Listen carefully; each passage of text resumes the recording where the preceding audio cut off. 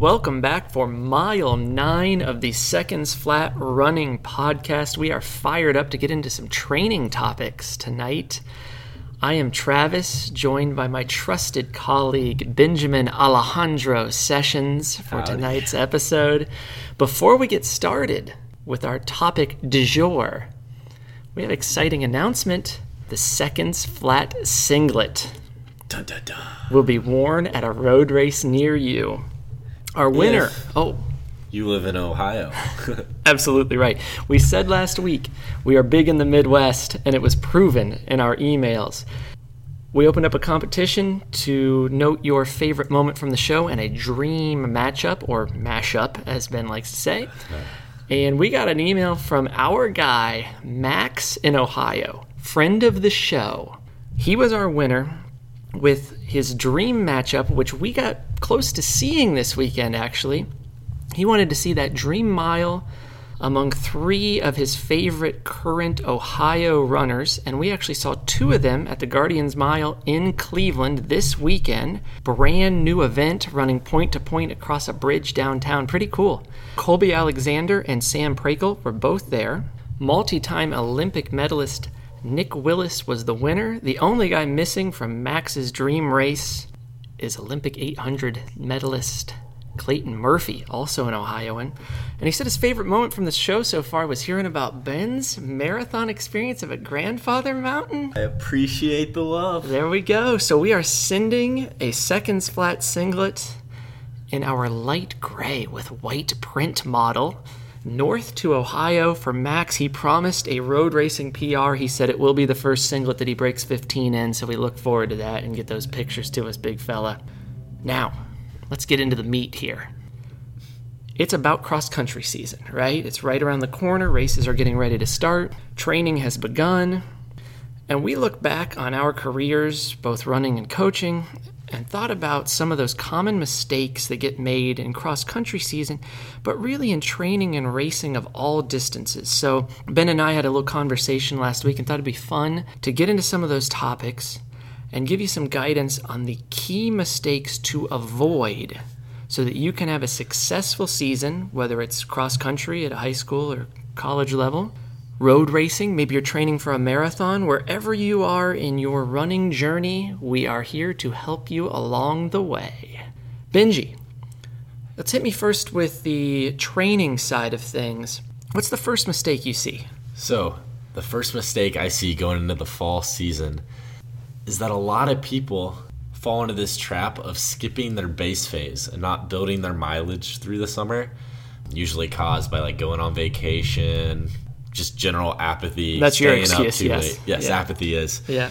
But really, if you want to peak at the right time and have this big pyramid, you need to lay the foundation. And this slow build of your miles is just laying down the brick by brick by brick that'll lead to success later. Absolutely. You can't fake fitness. No. All right? And by the time we roll into the season and the meets starting, you're getting out there for hard efforts. As Ben said, you're laying that brick by brick all summer to get there, right? Those pieces can't just be skipped over. Not at all. So if you show up a week before the race trying to get prepared, it's too little too late, JoJo. Yes. Especially for the high school college athlete, the season is 2.5 months long. I was nowhere near a good runner in high school, but from my sophomore year to my senior year in cross country, I only ran 30 seconds better in the 5K in that time frame. But that's because base training wasn't something that my high school team did. So I was trying to cram all this fitness in a 10-week period. A really short window. So I only went from 1650 to 1620 in high school. And then I go to college, base train for 2 months, and I broke 16 during base training. Yeah. You can't skip steps to get to certain points. I think that in the cross-country season, or maybe it's a fall marathon build for you, and maybe you're getting ready for an October, November marathon, which is common with Chicago and New York and Philly and CIM and all these big races. The summer's the most important part of it. Where we are right now in August is the most important part of it. right? This is when you are really moving into high mileage. And if you show up for racing in September without it, you really need to take a step back and start where everybody else started a couple months ago. Right? September 1 for you, your workout needs to look like it did for somebody else on July 1 who's been running all summer. And that's something you've implemented. Absolutely. When I coached high schoolers, we tried to individualize and said, if you showed up the first day of school, you're running stuff that the other people did who showed up the first day of summer. To your point about your improvement there, I've seen people make the biggest jumps over the course of their high school career solely because they base trained. Yes. So what does the base look like? We're just throwing out that it's important, all right? It's all about that base. It is. And within the base, what are runs that you would incorporate? What does it look like to you? Oh gosh. Well, along with the miles being higher, the long run has to be proportionate. Mm-hmm. I'm doing a lot of effort-based stuff. This could look like hills. This could look like fartleks at a prescribed effort, not necessarily a pace. Mm-hmm. Tempo runs, just kind of long, continuous grinding efforts. So the focus isn't feeling sharp or feeling fast during this. You're just building your engine. You want a really efficient engine, and that's all you're working on. And you want to be able to efficiently do more difficult work later. Yes. And the body needs to be primed for those efforts. I think that those workouts that you considered are great, and we don't need to force them or rush them either. Yes. Take the time. Like we've discussed on here in recent episodes how we both have dealt with a variety of illnesses, and I made the decision to back off my planned October marathon and push back to December because it's going to be best for my training. And with that, when I came back, it's been a couple weeks of just mileage. Just building mileage. Then the next step, the next move for me for a workout is to go hills. It's a strength-based workout, it's effort-based where you can improve rather than putting a ton of pressure on time, I think is important. That's a trap you can easily fall into. That's quicksand, right? Moreover, you start to jump into long intervals that you're not ready for. So a hill where I can build strength, keep it at the distance that's appropriate for me is valuable. You mentioned tempo runs. You may want to break those into intervals early on, too, to help build. You may want to make them more progression style so that you don't get out too fast too soon. Yes. So just kind of seasoning the mileage with the salt and pepper of workouts once or twice a week that time of year is plenty. Then you can move into more quality work later on in the season. But I do think it is valuable to have workouts there and always being able to touch on something faster, whether it's on a hill or it's some sort of short flying 30 kind of sprint on the track. So you can be in tune with some speed, but it's not the focus. It's not the focus. That's exactly right. Yeah. What else do you see, bud? All right, so I think we covered the summer mistake pretty well. Yeah. So the next mistake is not doing what's prescribed. We were talking about it the other day. Doctors and coaches prescribe certain medicines for certain things. There's a reason you're running X pace for X distance with X rest. And as an athlete, it's so easy to fall into this mindset that, like, if I exceed this workout, this will be a proving ground. I'm scheduled to do 3 by a mile at 6 flat. And that means I'm an 1830 guy. If I do it at 550 pace, well, I have to be an 1810 guy, right?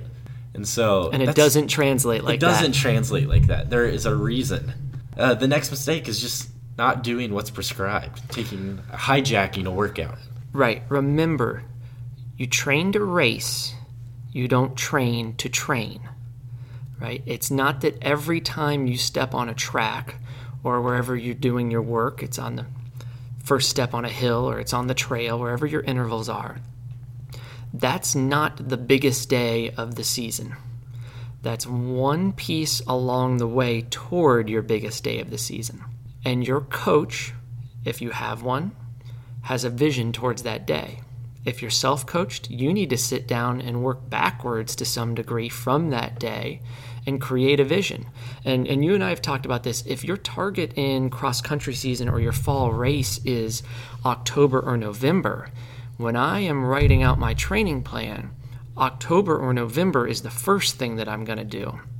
Then I'm going to come back to the very beginning, right, and work that way. So I know what I'm doing backwards out from October or November, and then I'm filling in forward from August or July or whenever you get started. As the coach or the person who's writing the workouts, you need to be able to know and answer, why are we doing this? That doesn't necessarily mean the athlete needs to ask it every day. There needs to hopefully just develop some trust over time and that it's explained when it needs to be explained.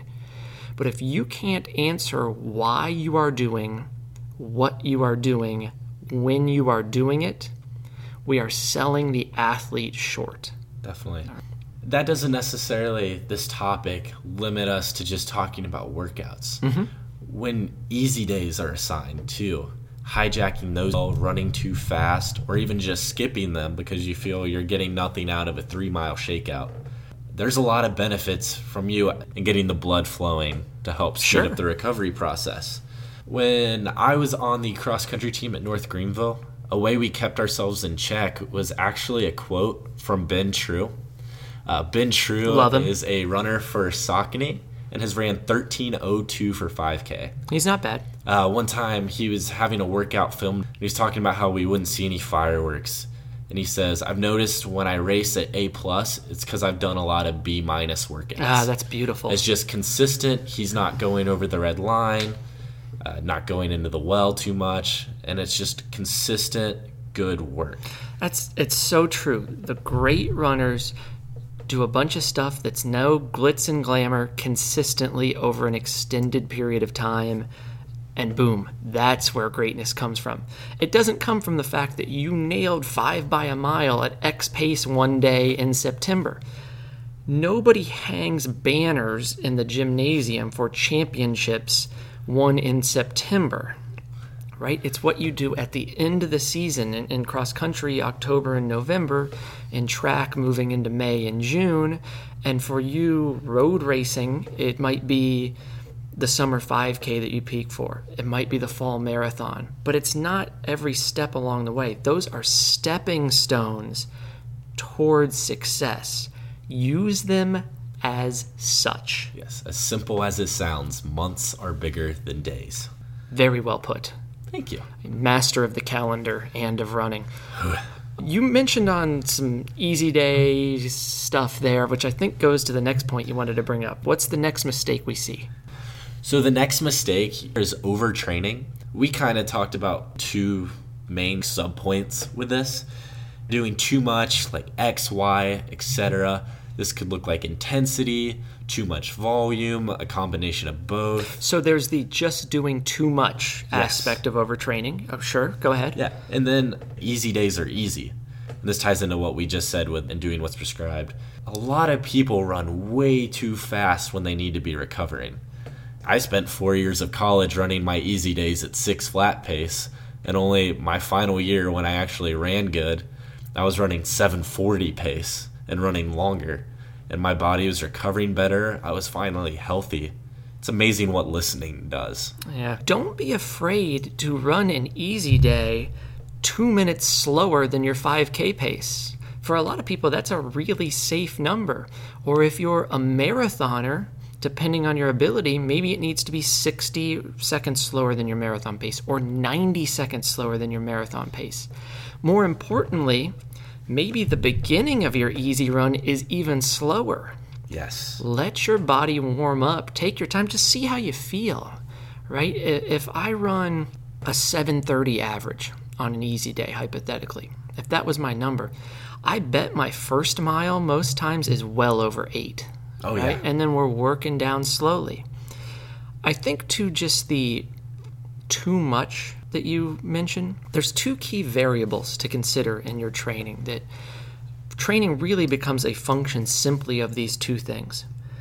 One is volume, and the other is intensity. How much you're doing and how hard you're doing it. Or you might hear quality and quantity. Yes. Right? We typically want to tinker with only one of those variables at a time as we move through training. If you are dramatically increasing your mileage over an extended period of time, maybe you're marathoning and moving from 50 to 80 miles per week. You're training for a 5K in high school and you're moving from 30 to 40 or 50, whatever it is proportionally for you. First, and this goes back to our base skipping thing we should have touched on too, is you don't just have to get there on a linear route, all right? No. Take a couple weeks where you build, then cut back a little bit, then build again, let your body recover, just That like it does on easy adaptation days. phase is That's a real thing. exactly right. But as you're moving along that trajectory towards 50, 60, 70, whatever the mileage is per week for you, or maybe you measure it in minutes, don't also, at the same time, crank up the intensity to level 10 out of 10. That's the perfect recipe for injury. That's the perfect recipe for burnout. That is not the recipe for a really successful season. So consider the balance you have between quality and quantity. Don't try to do too much of both too soon. The basic safe way to go over the course of the fall is to build up the quantity first. Build up your volume, then bring the quality along. So as we talked about, maybe moving from hills and tempos, and you might still incorporate those later in the season, but maybe you're doing work now at 8K pace or 10K pace or even 5K and VO2 max pace. Then as that quality continues to increase and improve, we ultimately dial back the quantity a bit as we prepare to be sharp for the meaningful races at the end of the season. Any other thoughts on overtraining, Ben? Don't do it. Gosh, I've been the victim of it so many times, especially in the collegiate system where it's like they try to have a 3-peak cycle with cross-country indoor and outdoor. It's not possible. My biggest advice is listen to your body. It's smarter than the guy inside of you who wants to be really, really good. The second biggest piece of advice is for me to listen to your body, because that has never guided me wrong. My hips do not lie. The last piece I'll mention here, I'm going to like all my stupid quotes and sayings here. The greatest ability is availability. If you're not available for the race you have targeted, it doesn't matter how well you trained. If you drove yourself over the cliff and you can't be there on race day, why'd you drive yourself over the cliff? There's no glory in not lining up. Yeah, you have to be on the line ready to go on race day to be successful in that race. So I would always rather be myself or any runner I work with at maybe 90 to 95% of my maximum ability and just a touch undertrained than to try to reach 100% and break down and never even get to race. Yes. Now, the next thing we got to here I think is super important, because your coach can't control what happens in the 21, 22, 23 hours a day when you're not at practice. What's happening there that's so significant, Ben? Well, you gotta sleep. And you gotta get enough of it. Especially for people in high school and the college system. And people with kids. Yeah. I don't know how they run. Up early training in the morning. Yeah. Bless you all. In my opinion, the second most important thing to successful training behind running, you're going to have to do some of that. A little bit. Is sleeping. Yes. It is where your body recovers, and it is where you improve. So it fits under this whole umbrella that we've talked about, the 1%, because, you know, the workouts, the running, the strength, whatever, fits into this like 99%. It's what you do the most of is running, right? And if you're in the collegiate system, you might spend a good amount of time in the weight room, but if you're on your own training as an adult, you may not. What are some other things there that are really essential to being successful? Core strength. Really working on those stabilizer muscles just reduces the chance for injury, makes you a little better athlete. Yeah, I like the just reference to general athleticism there, because as runners, we just move in that straight line so much, and you're using the same muscles over and over and over again. If I were going to create a prescription for the base strength workout, for the average runner, probably about 75% of the stuff you're doing should be for the posterior chain. Yes. We live in the biceps and pecs world of weightlifting. Well, you may. Well, thank you. But those are not significant towards your success as a runner. So if we're doing the posterior chain stuff, a lot of it falls under core work, right? What am I doing for my back, glutes, hips, hamstrings, that kind of stuff is really what's valuable for a runner. And in some ways it's about power. I've had plenty of runners I've worked with where we incorporated powerful, explosive Olympic lifts. But in other cases, it's just as much and more really about injury prevention. I want to be able to control my body, to balance my body, maybe working just on body weight or even with medicine balls so that I don't break down. That's the number one piece I want out of the weight room. Then the explosive stuff is kind of a cherry on top for certain types of runners that we can use, depending on how serious you are. And like we were talking about with skipping the base phase and how that was building your engine, this is building the frame of your car. And the base phase, moreover, is where I want to do a good amount of strength work here to overlap with this. It's that general fitness that comes early. So we got a car now with a frame and an engine. We're headed in a good direction. We might be able to drive this thing. Yeah, and we got to do maintenance on it. So my next couple points, we're doing the drills and stretching, and then foam rolling, or using like the Roll Recovery R8 after a workout to really flush out those areas, work on areas of tightness, really just staying on top of prevention. Huge believer in rolling. Also think it can be great for the warm-up, Yes. to help you get loose. Stretching, to me, is an interesting area. I think it's important. I don't want to devalue It's a it. much debated. But yeah, here's my opinion on it.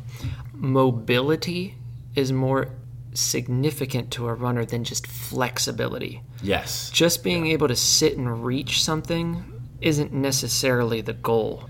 To be able to move fluidly through the appropriate range of motion, that's what's important. I think that goes with, it could be active, dynamic types of stretching before or after your work. It's an appropriate warm-up, but it also goes to drills, like you were mentioning. Yes. And I would say those drills fall in a couple categories. There's the ones that are loosening you up to do your work, extending ranges of motion, classic stuff like high knees and butt kicks and backward running, but also incorporating lower leg or foot drills. That can be really valuable in injury prevention. Like little activation techniques. Yeah, if you are dealing with foot issues, if you're dealing with shin splints, that kind of stuff, strengthening the foot and the lower leg is so great.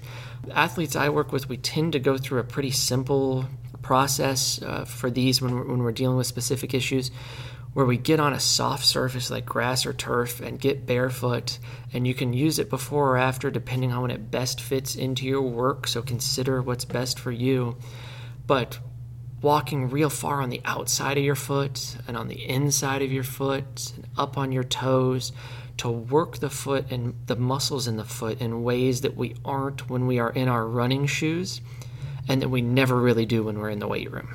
I'd incorporate that stuff. So another 1%er, probably your favorite one, eating. Oh, So God. nutrition. So we have I'm not very fat, I just eat good. contrasting experiences with this point. I think yours is the better advice. My life experience is better here. Yes, I've been very fortunate to be 3% body fat my entire life. Yeah. So I live by the motto, if the furnace is hot enough, it'll burn anything. But that's not true for all people. And it's very limiting to me because I've made those decisions. When I've eaten healthier and done the right things, it's worked out better. Yeah, the furnace burns more efficiently With the correct fuel. with the correct fuel. Let's put some lighter fluid on it. You're just pouring kerosene on the fire with some of your decisions. So, I have been forthright in previous episodes about my weakness for sweets, which is certainly my one area here that You are what you eat. thank you, sweetheart. Where I've perhaps indulged a little bit, and I am known to also eat in large quantities. But as Ricky Flynn, well-known eater, said in an earlier episode, when you're burning huge amounts of calorie, you need huge amounts of fuel. So I don't feel bad about the quantities I eat because I typically am fairly smart about what I actually consume.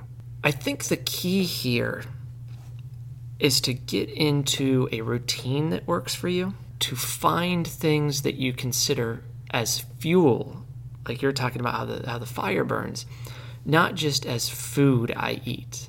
It's fueling your work. It's fueling all those calories you are burning every single day. I would target in, if you had one thing that you could first analyze within your nutrition toward running, I would go towards your post-run nutrition would be the first thing I'd think about, because I think it's an easy one to adjust. Some simple things like getting some protein into the system, getting a good carb-protein ratio into the system. For some people, it's just like chocolate milk. I can always go to that. But if you can get that fuel back in within 30, 40 minutes, and then get a meal in the system within a couple hours of a hard workout, that's really valuable. So for me, I do virtually all of my work in the morning, and my hard workouts in the morning right when I get up. If I'm coming back then after maybe a long, hard tempo run or a bunch of hills or a long run, I want to get to a meal within a couple hours. For me, it's often eggs, right? Something with a good amount of protein in it. Maybe I'm going to have an English muffin or some toast for some carbs, and just to keep it classy, because that's the kind of guy I am, going with English muffins.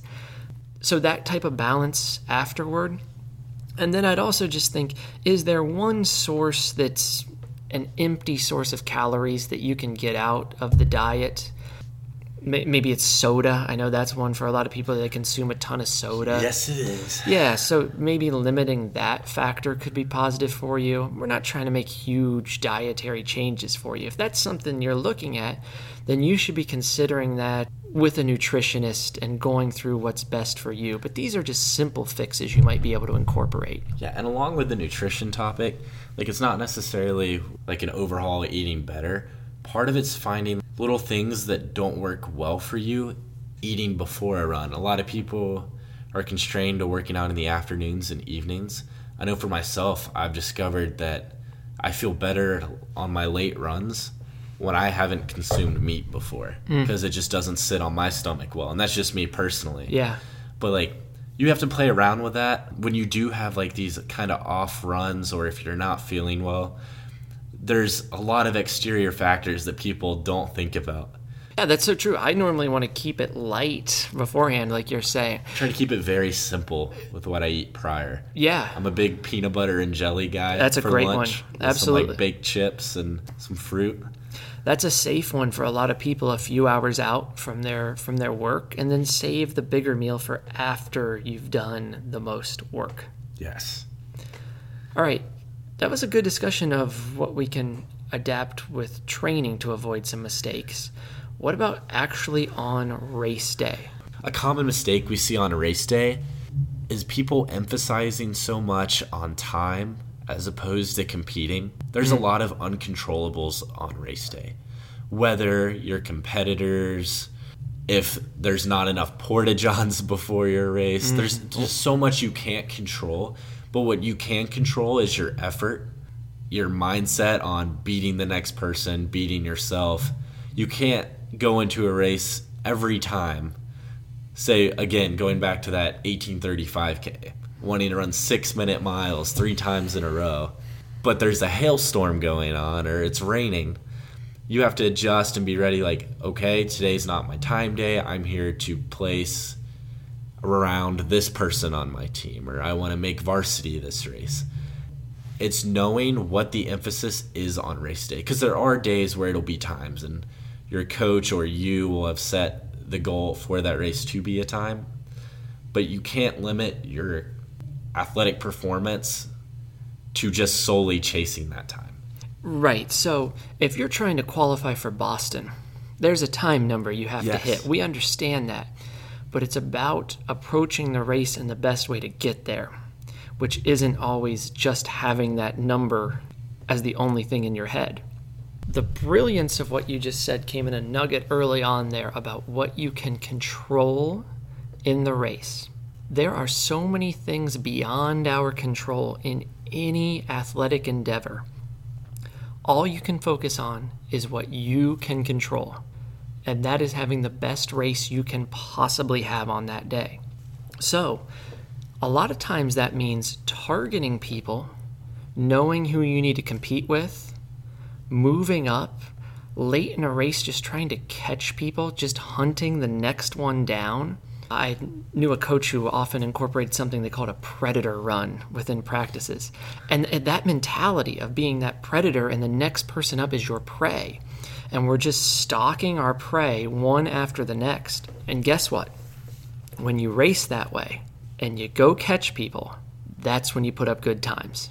Yes. In part, it's because your focus has gone to just running well, and also because mentally you feel great when you're the person doing the passing, not the one getting passed. And I would say that most runners who are focusing on like a time and one like a shorter race especially, they get to a point where they're surviving and they forget that killer instinct. Yes. And sometimes it's that mental flip to competing is where a lot of people have their breakthroughs. Yeah, am I going to keep hanging on just to break 20 minutes, 19 minutes, 18 minutes, whatever it is from the 5K if you're a high schooler? Or am I just going to keep hanging on to break 3 hours? Or am I going to go attack that time? And that's when I have the big jump. We have these mental barriers with times that hold us back, right? We place limits on ourselves that are not necessarily our limits. Remove the ceiling. Give yourself the opportunity to be better than you ever thought you could be. When I ran my college 1500 PR, I had ran a 5K the night before, and I was on heavy legs. We had drove 3 hours back to go to another meet to race. And I'm warming up. I tell my coach I don't feel well, and he's like, okay, well, we're not running for time. Yeah, coaches love hearing that one. Yeah, he's like, well, he really said some other stuff. He told me to stop whining. He's like, just go try and beat one guy. Stay in it as long as you can. So my only mentality was like, I'm going to stay with these guys as long as possible. I ended up winning the race and ran my personal best by 4 seconds in the event, which is huge at that distance. Sure. And it was just for me the mental switch because I'm someone who recognizes a split. I'm like, oh, I'm on pace. I hope I don't mess it up. Yeah. And I inevitably do. Yeah, when you have that tunnel vision on one target like that, it can eliminate some of those thoughts that seep in when you start to target time like, oh, I'm not going to make it. I'm doing mental math. Can I get on track for this? But we can get ourselves focused more on racing, and then the product comes with it. Yeah, I mean, how many times have you been in a race and rather than focusing on the person in front of you and like trying to stay latched on, have you thought too much about Travis? And Travis's legs are really heavy. And you're like, oh no, I'm pushing way too hard. My hamstrings or my quads or my breathing is bad right now. Kind of have the mental shakiness. Yeah, well, I'm always a me kind of guy, you know that.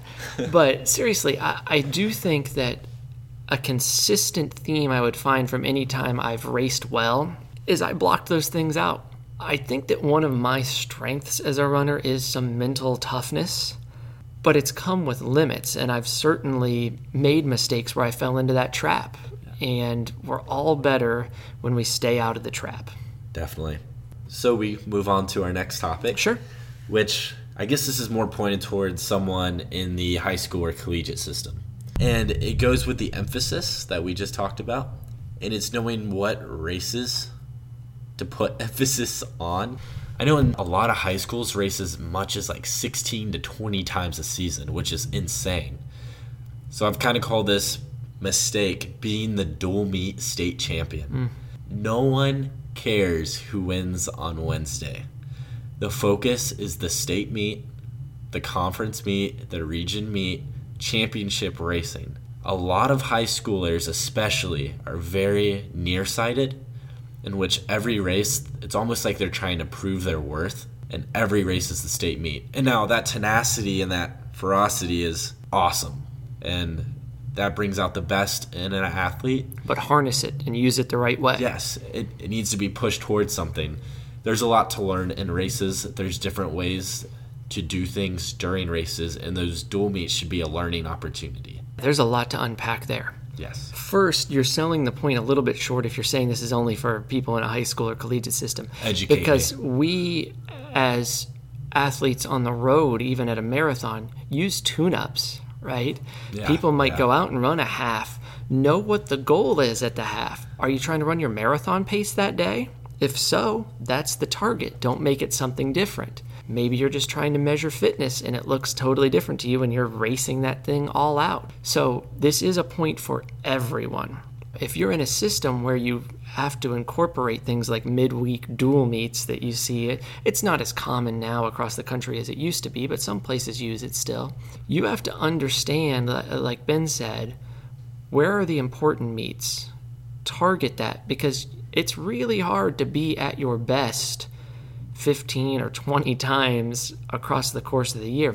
I think about it this way. If I was training myself for a 5K in the first weekend of November, I'm not going to go run a 5K twice a week until then. That's not the way you get better. It's a good thing you didn't run in this state in high school. So consider that. But then also, if you are in a system where you're the athlete or you're a coach and you're boxed into a system where your kids have to run twice a week at races, we got to think about what we're doing on the other days. You might not be able to work out at all. Those might be your only workouts. You need recovery, and race day is always the most physically and mentally exhausting. But we also need to perhaps use those races in a more appropriate way. Maybe I use it to, I'll give examples of things that I've had athletes do over time. Lock in with a teammate who needs some help at a certain point. Attack it as a progression run, mile by mile. Tempo through 4K and then let go for the last K. There's all kinds of different possible combinations you could use in making those races more effective for your goal toward the end of the year. I would say this, though, there's a balance between doing that and still being a competitor, because there's great value in being a competitor, and we don't want to lose sight of that. So don't make every meet in the run-up just about working on some specific variable.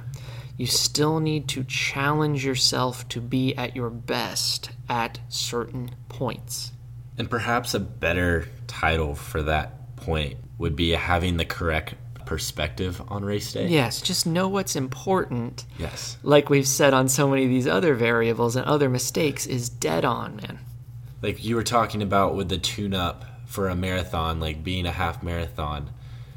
Just because you don't go out and set a PR in the half marathon doesn't mean that you're not in PR marathon shape. Yeah, so let's go anecdotally right here. My experience pre-Boston this year, which I ran a good race at Boston. You were there in the final quarter mile of my half marathon tune-up beforehand, and while I was pushing myself a decent amount, I got excited to see you there along the course, got fired up, and I was talking to you with a few hundred meters to go. Clearly, I didn't put everything out there that day. I ran fairly hard. I ran a decent race. I was fine with it. But I knew that's not the goal race, right? And I still want to take just a little step back from that and know that your goal race is super important. And this race day stuff matters, but you get there through a process in training. And the everyday that goes into it is what's going to get you to success on race day. But also, race day, your most important race, is never the only measure of success. Yes. There are so many other ways that you can have a successful season. And it could be as simple as think about how I grew as a person and a runner by meeting challenges and responding, because that stuff carries over every day in life. That's a successful season still, too. Beautiful. Thanks, man. So eloquent. Get me all worked up. All It's right. that English muffin. Go ahead. What's next? So we talked a little bit about nutrition earlier. This is huge on race day. Don't switch it up. Mm-hmm. A lot of people think, I got a carbo load and cram all this pasta. During the Never done race, it. often. Oh gosh, fistfuls of spaghetti just flying. Fettuccine Alfredo everywhere, Michael Scott. To your point about carbo loading, keep that under control, right? You're not trying to just get everything you can. At shorter distance races, you really don't need a ton of carbs beforehand because you're not going to go through all the glycogen stores anyway. At longer distances, you don't want to overdo it and just feel sluggish the next day either. So find something that's a balance for you. Know that the science on carbo loading is delicate. We don't know exactly for every person. So figure out what works for you and stay with it. Use each race leading up to the big one, or perhaps if you're training for a marathon, it's your long workouts leading up to the big one. Use them as a dress rehearsal. Figure out what works for you to eat beforehand, the night before, and then perhaps the morning of. And then if you need during race nutrition, like in a marathon, experiment with all the types of nutrition you might use. I've gone everywhere from GU to honey stingers to Morton hydrogel to raisins over the course of a race. I once, at mile 14, ate a peanut butter and honey sandwich. Ooh. It worked for me, but it doesn't work for everyone. So know what works for you, and as Ben said, don't tinker with it when it gets to the big day. That's the cardinal sin. All right, we are at the dance now. All right, the gun's about to go off. So this is a fun topic. Everyone has a different opinion, different quirks. Let's talk about the warm-up. Oh, you do one of those? Occasionally. Yeah, it might not hurt. When I want to run well. Yeah, it's worth it. First off, before we even start moving, apparel. What are you wearing? It's quite funny how many people just walk around in whatever they're racing in. Just their singlet, right? Yes. It could be 20 degrees out, and if you go to a high school meet, those kids are running around in tank tops and short shorts. And Right. Watch what elites wear before they race. Whether it's warm or cold, they're not going around in just the singlet getting loose, right? No. They're warming up. We're literally getting warmer. That's part of it. We're raising our body temperature and loosening our muscles. I know personally, no matter the temperature, I'll have a long sleeve shirt on and then long tights over my race uniform. What about for you, Travis? And how does that evolve for you as the year goes on, racing in the cold months and in the summer? What's that look like? I am, again, as more of a marathoner, in my pre-race, the warm-up is much shorter for a marathon. It's not as involved as it would be for a 5K, but multiple loose, thin layers tend to be where I start, and then as we raise the body temperature, we start to peel them off. And some of the stuff, maybe some gloves or something, might stay on early in the race, and then we'll throw that off once we get moving.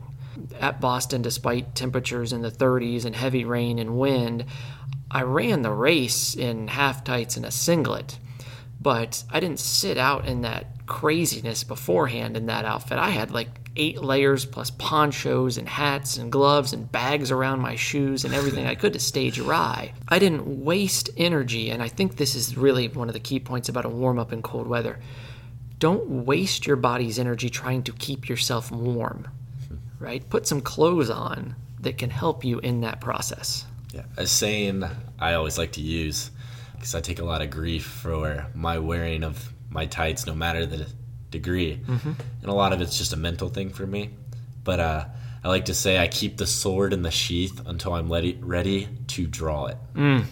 Honestly, it's completely mental for me. Yeah. As soon as I take those tights off, I know I'm going to battle. So actually, part of the warm-up is finding those mental cues. That is exactly right. That's what I was just going to say. You're nailing the thing that works for you mentally, and a lot of those mental cues are about reducing pre-race anxiety and feeling like you're ready to go compete and not worrying. And if that's part of what works for you, do it every single time. I step to the line, and almost every single time, one of my last thoughts is, I did so much good work. I am so prepared. Today is the fun. I just get to show how ready I am. I've put in all the hard efforts. This is why we're here. Let's go race and have fun. I'm going to show people I'm ready to win.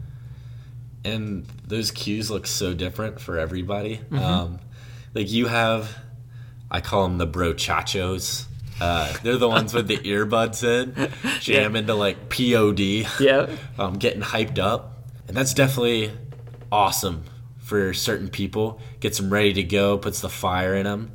I personally am not that aggressive. Yeah, me either, but I get it for some folks. I joke around. Yeah. I'm like flailing around, rolling on the ground, cutting jokes. But also, if you are on a team, you have to appreciate what works for other people and what works for you and balance that. Because there's so many personalities. Yeah.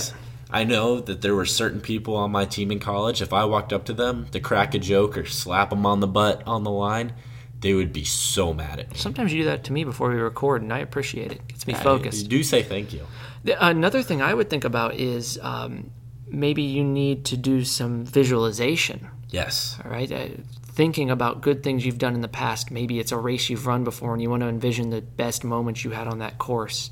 Or envisioning good workouts you've had. The stuff that gets you prepped to run that race. That can be a good one the night before, and it can be a good one right as you're getting ready to hit the line. Big thing for me last fall was I would pull up my training logs the morning of my race and just review the months and all the weeks I put together. That's your way of knowing you're ready. Yeah. Holy crap, there's so many thousand miles here that point. I did actually run. I've ran 2,000 miles. 5 are going to be easy today. Right. That's well said. Okay, so what else with the warm-up in? How to deal with everybody's start line shenanigans. Yeah, regardless of what distance you run. Golly, you see so many skips and sprints and strides and people doing push-ups, air punching. I guess that's shadow boxing. I love good core work, too. Every once in a while I see people doing core work on the line. Gotta activate the abs. Yeah, words to live by. I would say find a routine here and stick to it. Use the same warm-up drills every time and try to incorporate them before your key workouts as well so that it's second nature. I generally like to move from smaller to larger ranges of motion here. I block out what everyone else is doing and stick to what I know and trust. So important. That we have developed over time for me or my athletes that I'm working with. And then one of the things I think is crucial is what are the last things that happen? Not right before the gun goes off, but the last pieces of your warm-up. Because this one, to me, is a place where we make a lot of mistakes. I just saw the other day this article in Runner's World about a pitcher from the Cincinnati Reds, Jared Hughes, and his move when they call to the bullpen. Normally the pitchers kind of just jog to the mound. He boom, comes right out of the door from the bullpen and sprints to the mound as hard as he can. All right, there's even a video of him, I forget what city they were in, like Houston or something, that he races the bullpen cart out. Wow. All right, but he said here's why. He was struggling in the lower levels, minor league, AA, AAA. He wasn't getting a ton of chances. And one of his teammates said to him, you know what, sprint out there and throw it as hard as you can because this might be the last chance. Put everything you can into this next pitch. And what he saw was after he did this, he averaged like 4 miles per hour higher velocity on his fastball. What? All right. So Runner's World does this story and says this is brilliant because it's a part of his warm-up. It's only valuable in that it's what he does every time, so there's consistency and the mental activation that comes with it. He believes it works. He believes it works. He's doing it consistently. He has visualized it over and over again that he knows I come out and I throw harder. I hate this for runners. Those pieces I just mentioned about the mental aspects and the consistency are great. But the last thing you should be doing if you're running a distance event yes, is sprinting as hard as you can on the last stride. Hallelujah. How many people have you seen do that one? Every high schooler. Countless, right? Yes. Avoid that just ridiculous sprint stride as the last thing you do on the line. You are not a peacock. Put your feathers up. This is not a competition until the gun goes off. Yeah, I would rather do well in the race than in the stride show beforehand. A lot of folks end with strides, and that's fine. They serve a purpose, but it It doesn't need to be all out because you're not going to be racing all out at distance. And 2, you're putting your heart rate in a place you don't want it before you start, because if you get your heart rate too elevated and you come out of the gate and just boom, take off, and this is a point we'll get a little more on here in a second. Next, yeah. You do that and you're going to go into energy systems you don't want to use. Way too early. Way too early. So one of the things I've incorporated more recently, and this came actually from legendary coach Jack Daniels, he uses a stride at like a tempo pace for about 2 minutes. Could be just once or twice, out for a minute and back. It gets the heart rate going, but it gets you at a level more similar to how you want to start the race. So maybe you want to do a couple strides that are a little bit harder just for some explosion, get a little spring in the step, make sure everything feels ready to go. I get it, that could be your thing. But avoid the mistake of just blasting off on the last stride like it's the end of the world, and do something that more positively impacts the race you are about to run. Yes. So, you talked about sprinting as soon as the gun goes off. Yes. Our next point is going out too hard. Every 8-year-old mile fun run you've ever watched, right? They're Dead. In their blue jeans. Yep, jorts for me. And then after 200 meters, everybody's huffing and puffing, and they can't run anymore. Yes. As a runner, your workouts are usually pointed towards specific paces that you've practiced over and over and over. And there are efforts that you've come to understand and be familiar with. Why in the world would you take off sprinting in a race when you don't do that at practice? That's not what you're training for. Know thyself. Yes. Right? It really just seems like a big insecurity issue. But it's what you see everyone doing, particularly at shorter distances. Now, we could take Boston. The women's elite start at Boston this year as everybody like hobby jogging their way, nobody wanting to take the lead for the first however many hundreds of meters. But for the most part, if you go to the average road race or a high school cross country or track meet, you're going to see people who get out too hard and can't hang on to it.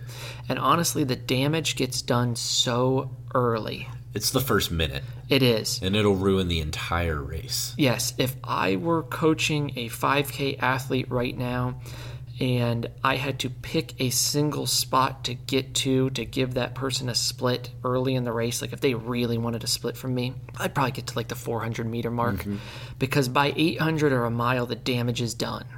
We can still get you under control at 400. As far as what that pace looks like early to not get out too hard, somewhere within like 3% plus or minus of your average pace that you can run is probably a good spot. Yeah. Now, you might have strategy where there's a certain person you're targeting that you need to get on, or we're holding back intentionally for this race, whatever that might be. To me, the real only exception on the get out hard rule is course conditions. Yeah. If you run cross country and it's super muddy, that is actually a moment where I do like people to get out, because it can just be impossible to make up the ground. Or depending how it funnels. Yeah. And how quickly. You go into that course that's got a wide chute and you get down to single file in the woods. Yes. Right? Those things are exceptions.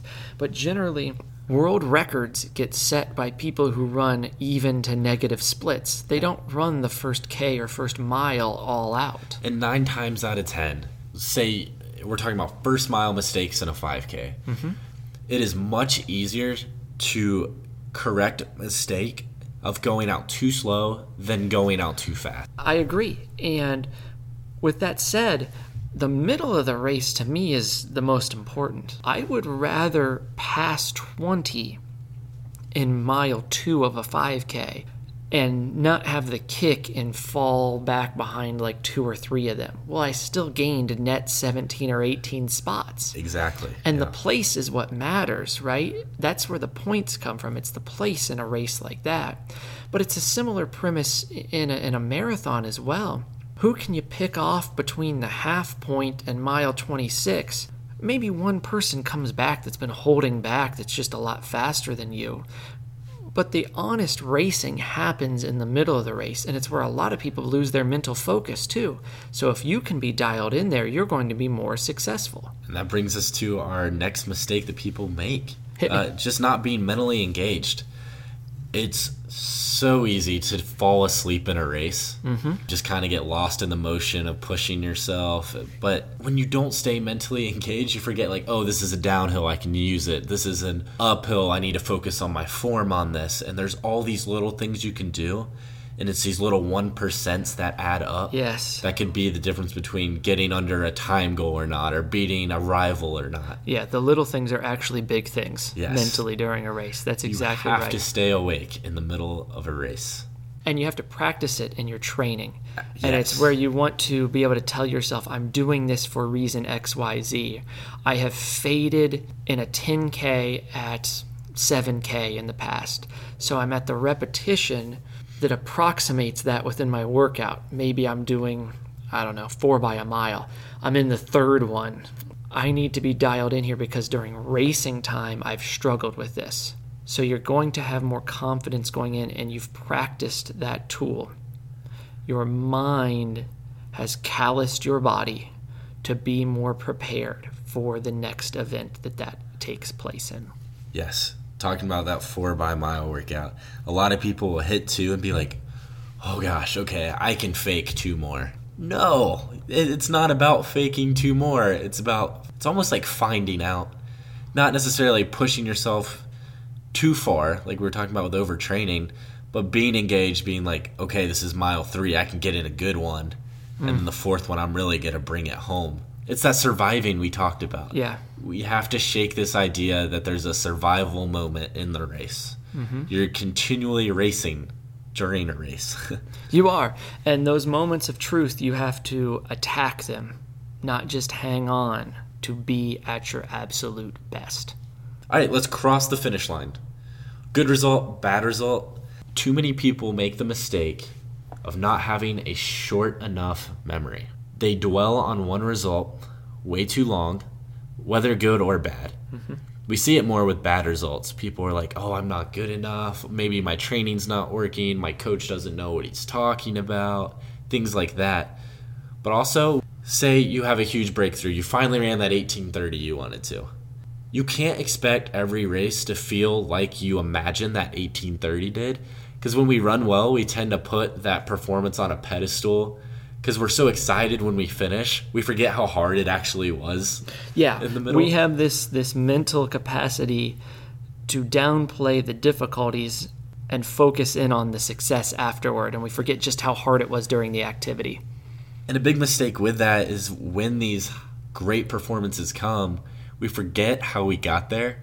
We've talked about this a lot when writing training plans, is that someone has this breakthrough and they did X, Y, and Z to do it, but now they think they need, I use the last 3 alphabet letters, so A, B, and C to get to the next level. Right. Why change what was working? Why not just maybe the recovery time decreases or the pace slightly increases or the number of reps changes?